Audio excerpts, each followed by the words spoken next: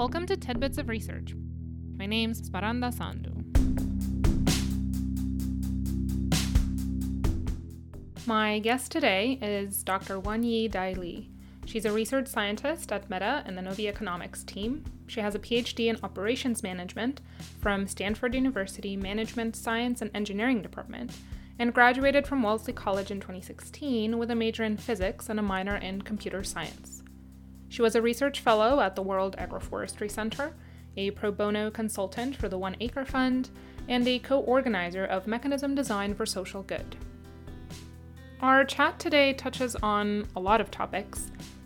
We talk about her research interests, how she decided to pursue her PhD. Wonderfully enough, podcasts were a part of this. Her starting a new research agenda by connecting to different communities, her work with NGOs, and also her pottery hobby, her appreciation for the liberal arts education, and her involvement in sustainability.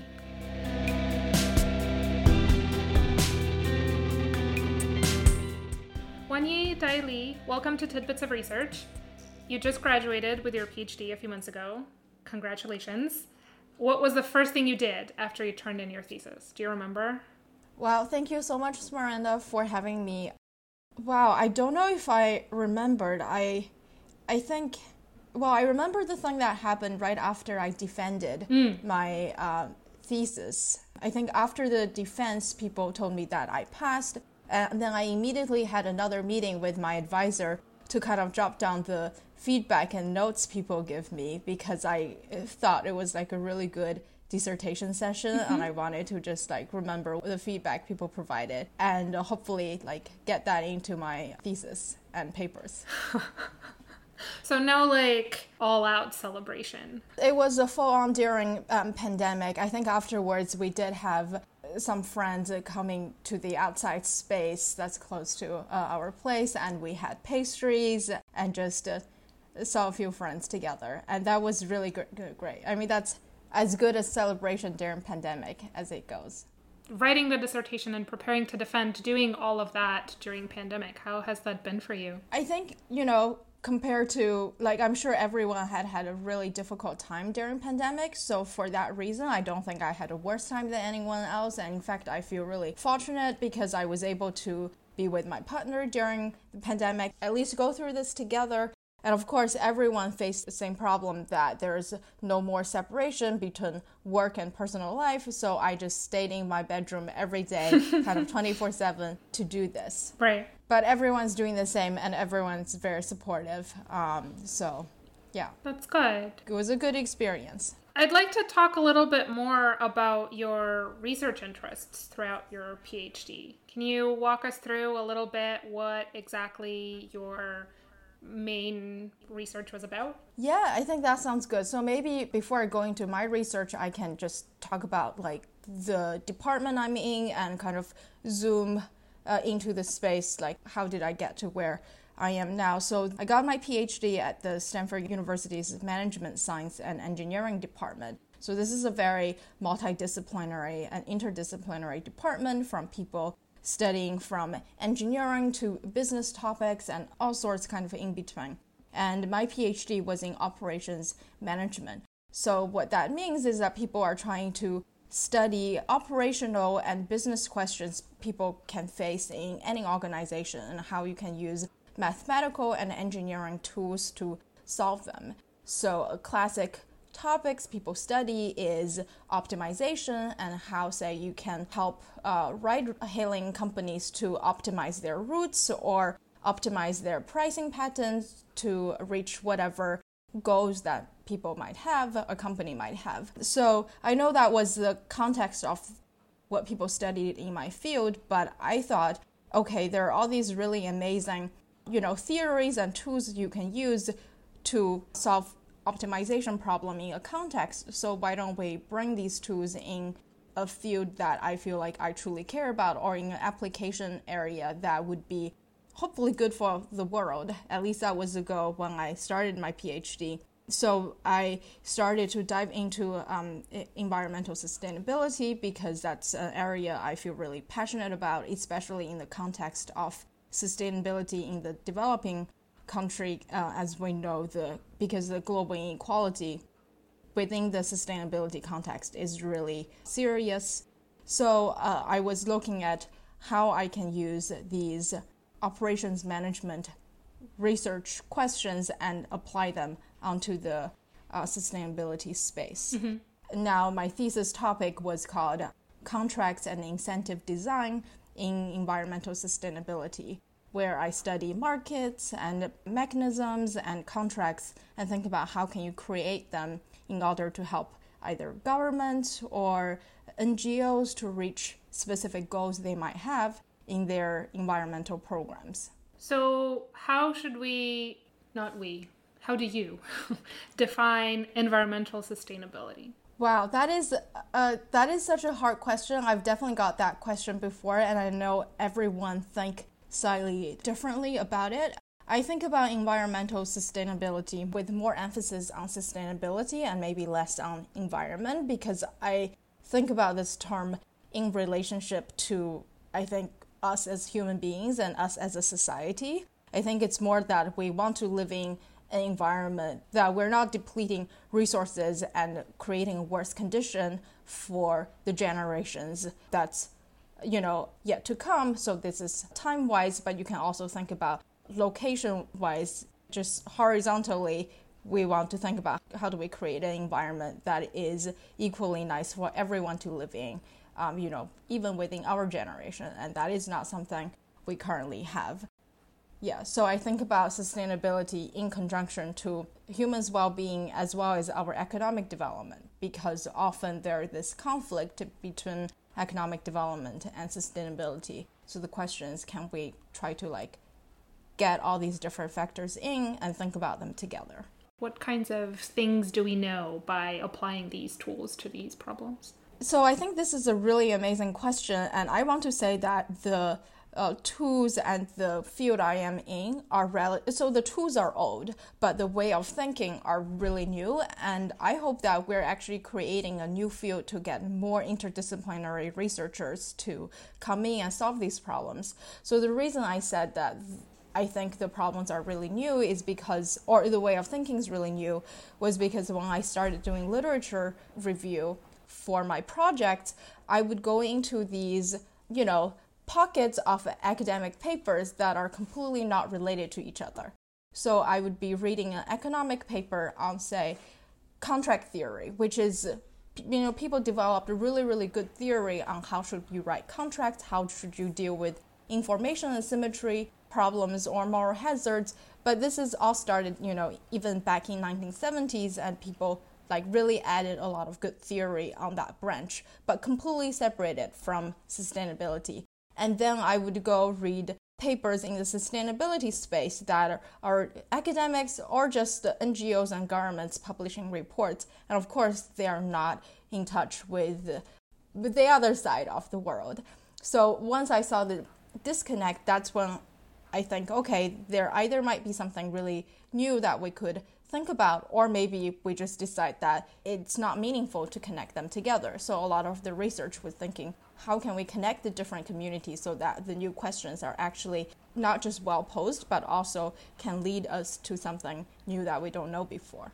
Was this interest in interdisciplinary questions and answers and problem solvings, was this kind of an older thing, or did you discover it during your PhD? Your undergrad was in physics and CS, so that was a little bit of putting things together too. So I would say the day-to-day of really going through this interdisciplinary research process was something I did more concretely at Stanford, and I was also very fortunate because I received this Stanford Interdisciplinary Graduate Fellowship, which allowed me to really go do what I want without, say, specific advisors or specific departments say, you have to do this research in order to reach certain goals. But I think the background thinking or my intention to do interdisciplinary work definitely started at Wellesley, because I think Wellesley, given that it's amazing liberal arts education, I think at Wellesley the education really allowed me to pursue different things. So even though my background officially was in physics and computer science, but I took a lot of economics classes, I took a lot of political science classes, and just all sorts of things. And I think the joy was to like see all these different things from the side and connect the concepts together. And now I was able to actually try to do that during my graduate school. Mm-hmm. How did you discover, given your Wellesley interests, that what you want to do is go to pursue a PhD in operations management? Well, I love telling this story because it was towards the end of my junior year. I was, almost done with my physics major. I was thinking about what other classes to take because I always wanted to take new classes. But at the same time, I was listening to a podcast. I was listening to an episode of Freakonomics. It was one of my favorite podcasts back then, and they had this Nobel Prize laureate who is an economist called Al Roth to come give a talk on his Nobel Prize winning research called market design. So my advisor does market design, and I am in the market design community myself as well.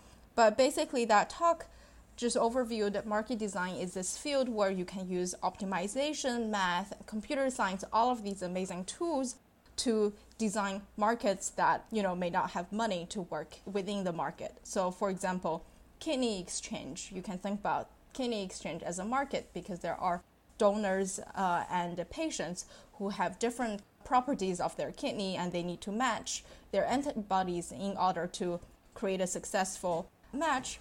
Or you can think about, school matching. So kids who want to go to public schools might have different kind of preferences and school have different preference on children. So how can you match them so that you create these pairs of successful admission? So these problems, they really opened up my eyes because I thought, wow, I learned all these amazing tools at Wellesley and I can go ahead, use math and do things that are actually really impactful for the world. So I looked up where he got his PhD, and he got his PhD at my department at Stanford University. Back then it was called economic engineering, so I just really tried my luck. I actually remember the day, it was in the beginning of my senior year, I actually had to Google what is operations research, what is operations management, because I just have never heard of those terms before. Looking back, what do you think made you prepared for the kinds of research you were doing? And what, if anything, made you feel unprepared or uncertain? So I think the preparation definitely came in two parts. One was during undergrad, then the other one was, just the first couple of years of grad school. I'm sure maybe you've had similar experience as well, because any PhD, no one just come in with a topic to study. Everyone have to go through many waves. So I think at Wellesley, the rigorous curriculum definitely prepared me. I know a lot of things I studied at Wellesley was not directly applicable, but I think it did give me the confidence that even if I were just go on to try a new thing, I knew I had the ability. If I just work hard, I will be able to do this thing. Because I remember at the physics department, I would sometimes skip some classes to take a more interesting class. And the challenge, that experience was just exhilarating and obviously difficult.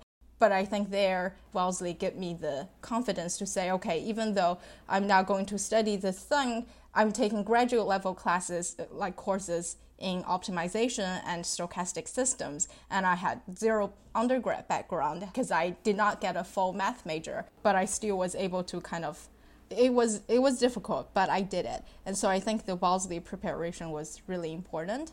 And then the other part of preparation was just, I think, failures during grad school, like the first few years, starting a project, not understanding what I wanted, what I liked about it, and what I didn't like about it. Because I remember in the beginning, I would do research that are not what it appears to be, because I think in academia, there's always a lot of research where you can write a paper about something, but you are trying to sell the story more than what it actually is. I think it's often a problem, especially in topics that are closer to social sciences or closer to the social topics. So I was trying to be very, I think, attuned to how I felt about them and what are my comfort level in terms of selling research.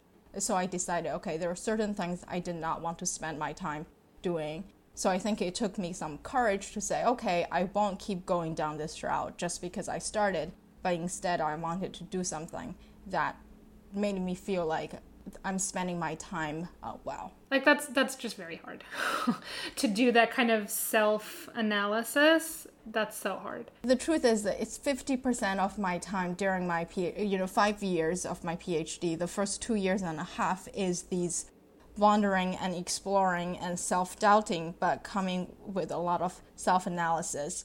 I think afterwards, I felt like I made right decisions on understanding what research topic I wanted to pursue and actually go do that. But before I got there, it felt like I would never get there. Part of your PhD work was collaborating with some international NGOs, like the One Acre Fund or the World Agroforestry Center. Yeah. What did a day in your life look like back then? What were the kinds of things you were doing? I think this depends on, really where in the point of the collaboration was, because I still remember the first time I just sent out a cold email to the World Agroforestry Center, the team, and I think they got back to me, then they stopped getting back to me, but it was a lot of me persisting and going to just reach out to them via email. But obviously the other time is spending a lot of time reading about what NGOs are doing, reading on the environmental and NGO side of things, because at that point I felt like I already had enough theoretical training on the operations research side. So there I spent a lot of my day reading things that may or may not have been useful. But I think eventually it came out to be, again, a thing I think all PhD students would go through, which is that all my day I felt like I would go home at 6 p.m. to cook my dinner. I felt like maybe I did not do anything that would help me to get closer to graduation that day. But now looking back, there was a lot of background knowledge building that was so essential, because now people come to me and ask me questions about, oh, what do these NGOs do? Or what are these programs like? And I can actually answer them. But back then, it didn't feel like I was getting anywhere with the readings I was doing. And then eventually, as we got to know each other more, I actually went to Uganda towards the end of 2019. Yeah, actually, that was, just a few months before COVID started in China, which is obviously crazy because the things all turned to a different direction since COVID, as you can imagine. Even now, Africa is seeing its third wave, which is extremely unfortunate. But towards the end of 2019, World Agroforestry Center actually invited me to go to Uganda because I feel that the right thing was not just me discussing things at the theoretical level via the internet, but rather for me to go visit the farmers and see the field and talk to the local NGO and also meet some government branches that were doing environmental programs that they cared about. So that was an extremely educational, I think, trip for me. And since then, I was able to actually launch a survey and have some collaboration with the NGO. You were saying, you were persistent. You kept emailing them and you wanted, this collaboration with the World Agroforestry Center. What made you decide on that one, if anything, or on the One Acre Fund? What was that process like? So the World Agroforestry Center was a lot of persistence, and I think it was also just a lot of luck and mutual trust, because in the beginning I definitely tried to reach out to many different NGOs that I think would potentially be interesting to work with. And so again, so many things are because of serendipity, and I feel really grateful for all these people and organizations that were supportive when I reached out to them, because I'm just a grad student from nowhere. Why would they, try to listen to me? So I was very lucky that they were very responsive, and our collaboration kind of just started from there. And the One Acre Fund collaboration kind of came afterwards, because as I started to do more things and getting to know more people, I met people at the World Bank, and then words got around and people would introduce me and would say, oh, why don't you talk to One Acre Fund? And it turned out that One Acre Fund was creating kind of environmental programs that I think I was able to help. So we kind of just hit it off from there. So, research is a long, arduous journey, especially if you want the research to have some more impact apart from the paper publishing goal. So it was just a lot of patience and waiting and see what other people are willing to do together along with you. So you mentioned you conducted some interviews with farmers in Uganda on their tree usage behavior. What were some of the surprising things you found out in these interviews? What were some things that you were not expecting? Yeah, so, as a theorist myself, I often get criticized on thinking people are rational agents and trying to maximize the utility. And, even though that's what I'm trained in, I, of course, personally don't believe in any of that. But I think one thing that was extremely surprising, but also made sense, I think, was that when I did the focus group interview in Uganda, I divided the farmers by gender. So I worked with a group of male farmers, and then I also worked with a group of female farmers. I kind of asked them the same kind of questions, but they gave me very starkly different answers. I wonder if it had anything to do with I am, a woman myself, but I remember I would ask the male farmers, what is the relationship between your farm and the trees? Because trees provide a lot of good kind of soil fertility and other good benefits, but it's often a huge investment for farmers actually to grow trees on their farms because it takes away active short-term profit from cash crop or subsistence farming. But anyway, the male farmers all told me they love trees, they always grow trees. They basically agreed with everything that I was saying. I was like, okay, this is cool. Like, I don't need to care about this anymore because people know how they should be managing their trees on farms. And then I would talk to the female farmers. Then they all told me that they need to cut down trees often or just collect branches because often they have children, and then the mothers are the one who are responsible to pay school fees for their children, but not the father. And when mothers don't have extra farm incomes, so they just go ahead and collect firewood or charcoal so they can sell for cash. So I got very different answers, and then the female farmers were telling me if there were government or NGO programs which can actually provide them extra incentives for them to manage their trees more sustainably, they think that would be really useful because otherwise they have to prioritize their children's education. They have to, get charcoal to cook for their family that night, and the men of the house are not responsible. So I know that is something that, in my mathematical model, I would never be able to really truly capture that. I mean, there's obviously a lot of really amazing research on behavioral economics and development economics these days that study these topics in depth.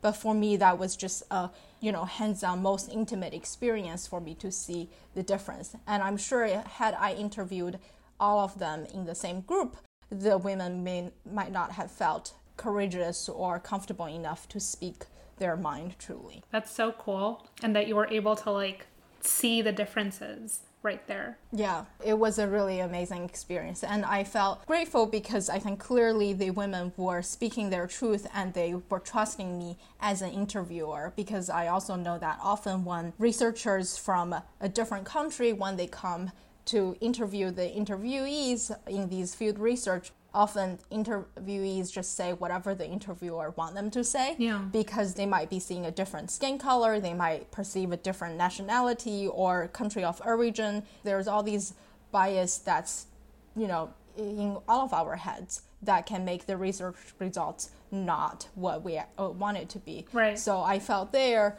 were a degree of trust, mutual trust, and so I felt really good about that experience. You're currently a research scientist at Facebook. What kind of work do you do now? Yeah, so this is a very new position, so I, don't have too much detail to share yet, but I'm at a team working on thinking about better financial inclusion and creating payments and financial services that are borderless. Because I think I actually forgot the exact number, but there's, I think, more than 1 billion people in the world that are still unbanked today.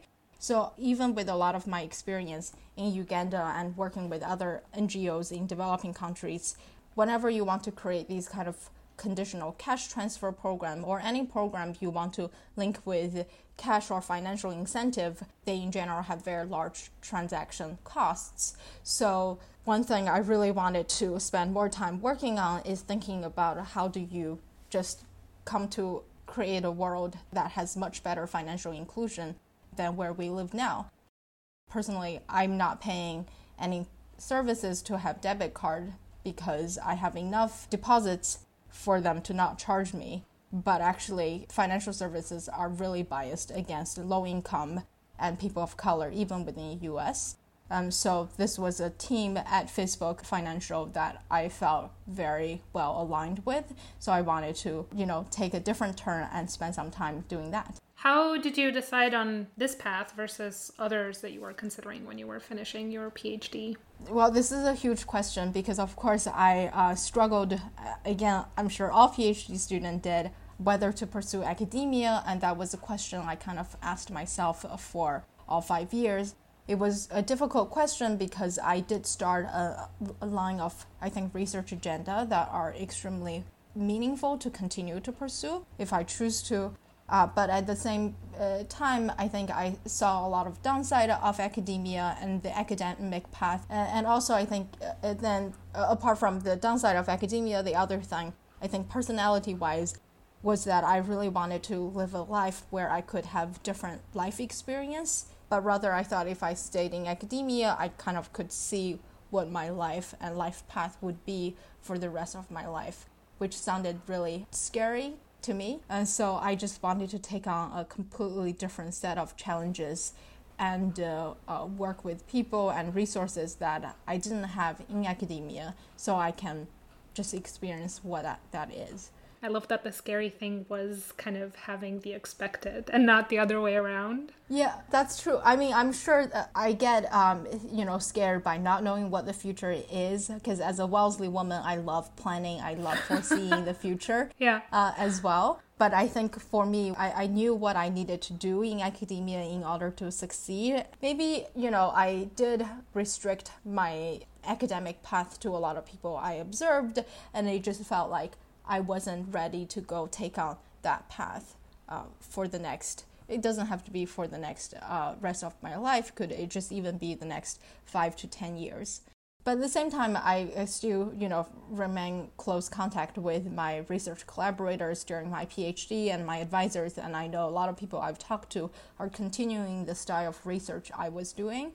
And so I felt like I had my very tiny amount of legacy that's still embedded in the academic system. So I'm sure that there will be more amazing research coming that line. I'm sure you get this question a lot, but what do you think we can do as individuals to help tackle the crisis of climate change? I think at individual level, there's a lot of things we can do day to day in our life habits. I'm sure that we all know what they are. We could eat less meat, we could recycle more. There's all these little things we can do. But I think more broadly, there's more things we can do within, I guess, in a broader sense, like beyond the context of our personal life. Because I think within work, we can ask our employers or organizations, where are they investing their money? Is our pension fund and retirement fund going towards big oil, or are they going towards more sustainable, companies? Or we could pay more attention into our local governments or even national governments. What are the environmental policy they're doing? And also, how does that impact the global South? Just because we live in America, which is obviously really privileged, and we incur tons of energy consumption, but are we keeping up with our Paris Agreement? Are we paying enough to the developing countries so that they are allowed to develop while also have a good environment? Obviously, I think these are not necessarily actions I can recommend people taking, but I think just generally be really well educated, read a lot of news on this side is helpful, because I think then based on our own talent, our own skill sets, I'm sure everyone can find ways to contribute given what they know and what they like to do. I think this is a good segue to another thing I really wanted to ask you about and talk about, which is this initiative that you're part of, co-organizing Mechanism Design for Social Good. Yeah.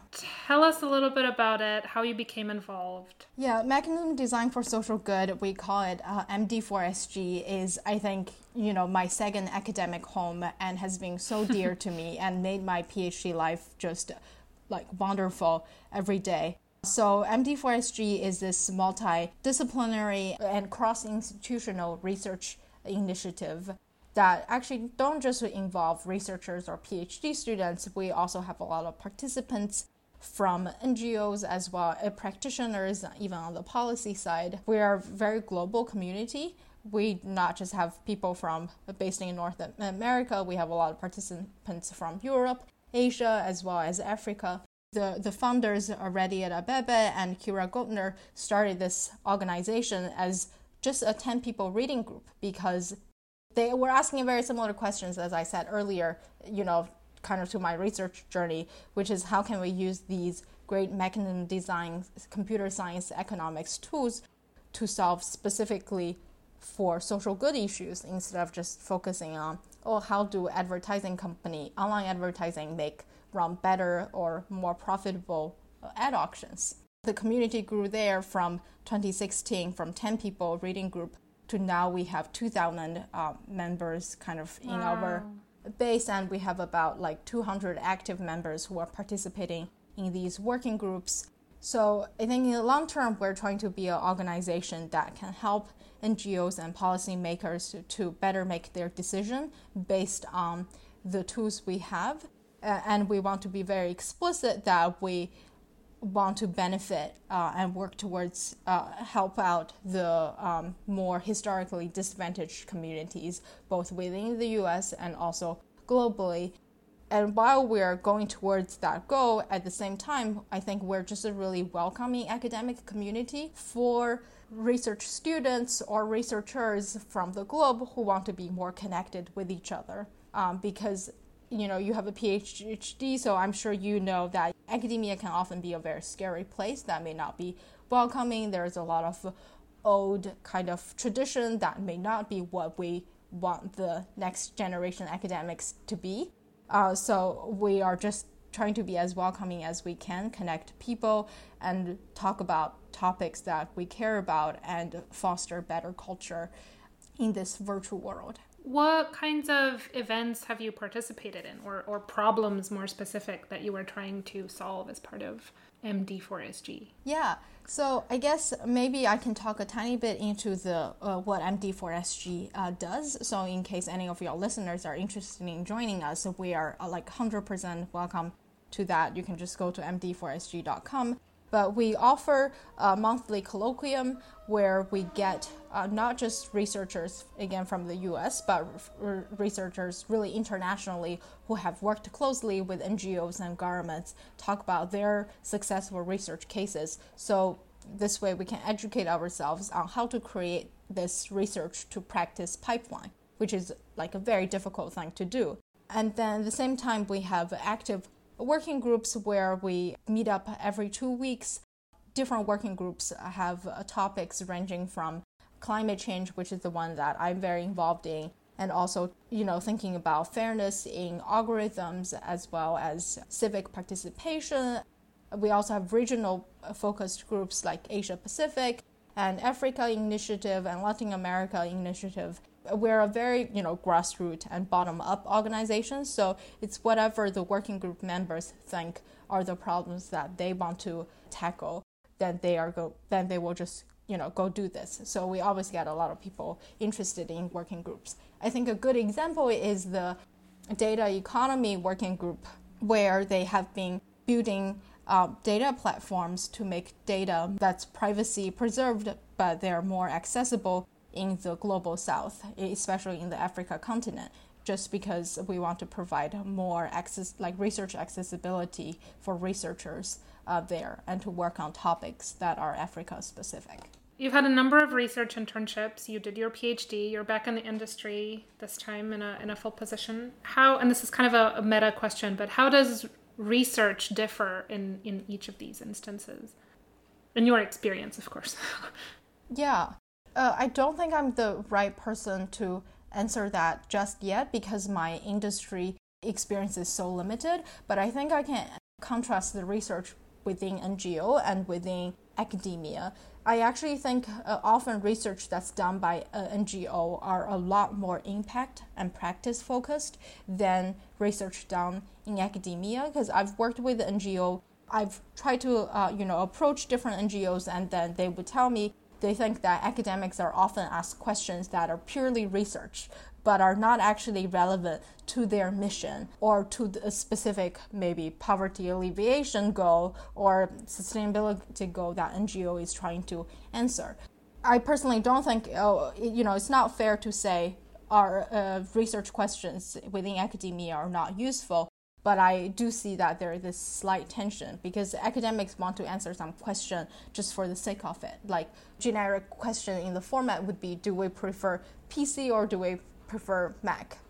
This is a question that may not, actually it would have business implication, but I'm trying to say that academics want to ask questions about maybe society and our behavior that may not have a direct impact to practice.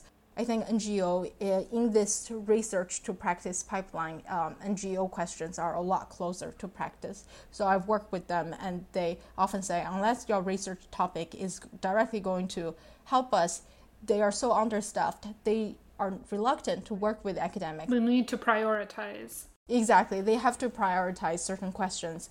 And so I think it says a lot about, how academics should be presenting themselves into, when we go out to the world and go talk to the practitioners, because we should be respecting their priorities and understanding what they want, instead of just thinking, oh, I'm a researcher from Stanford University, of course people are going to want to collaborate with me, but that actually is not the case at all. I want to switch gears for just a minute, but I know you got into pottery in the last few years. I did. What did you like about pottery? It was an amazing alternative to my research life because I remember my day would be, when I was doing more theory work, my day would just be sketching random math symbols on my paper, or just reading a paper on my computer. My being is in a very different state than what I would do if I were doing pottery. So after work, I would go to the pottery studio and just throw a bunch of things on the wheel, and it just feels amazing. One, because it's something physical and very material, and I don't get to work anything with my hand apart from holding a pen or typing, right, in my work. And also, it's just very short span. I really like the fact that I can create something in a very short amount of time, rather than research paper, which often take years for it to go from birth to fruition. And also, I think pottery teaches me about I want to be a more patient person. Anything comes with patience and care would always come out better, and I'm a very impatient person, and obviously doing research you need patience, so that was a good way. And also I think pottery helps me to think that I shouldn't be too detached to specific things or specific goals, because anything can go wrong at any point. I was just making something last week. They already came out of the kiln. I was about to take them home, but 3 of my cups just broke because I didn't position them correctly so I try to, still feel motivated and excited, even if things like that happen. But yeah, I love pottery. And it was a great community of friends and people at the Stanford Pottery Studio. Sounds so much fun, and it sounds so inspiring to try to learn so much about life in general just from pottery. Well, when you're throwing pottery, you don't know what to do, so I just think about all these crazy thoughts and try to make sense of my life. A great way to stop. Wenyi, thank you so much. I've had so much fun. Thank you so much. I had a great time as well. Thank you so much, Smaranda. I loved this chat with Wenyi, and I'm so happy it's finally reaching everyone. There were so many moments that stuck with me since our chat, from her courage to not just go down a route because she started it, to how she approached the decision of whether she should go into academia or industry.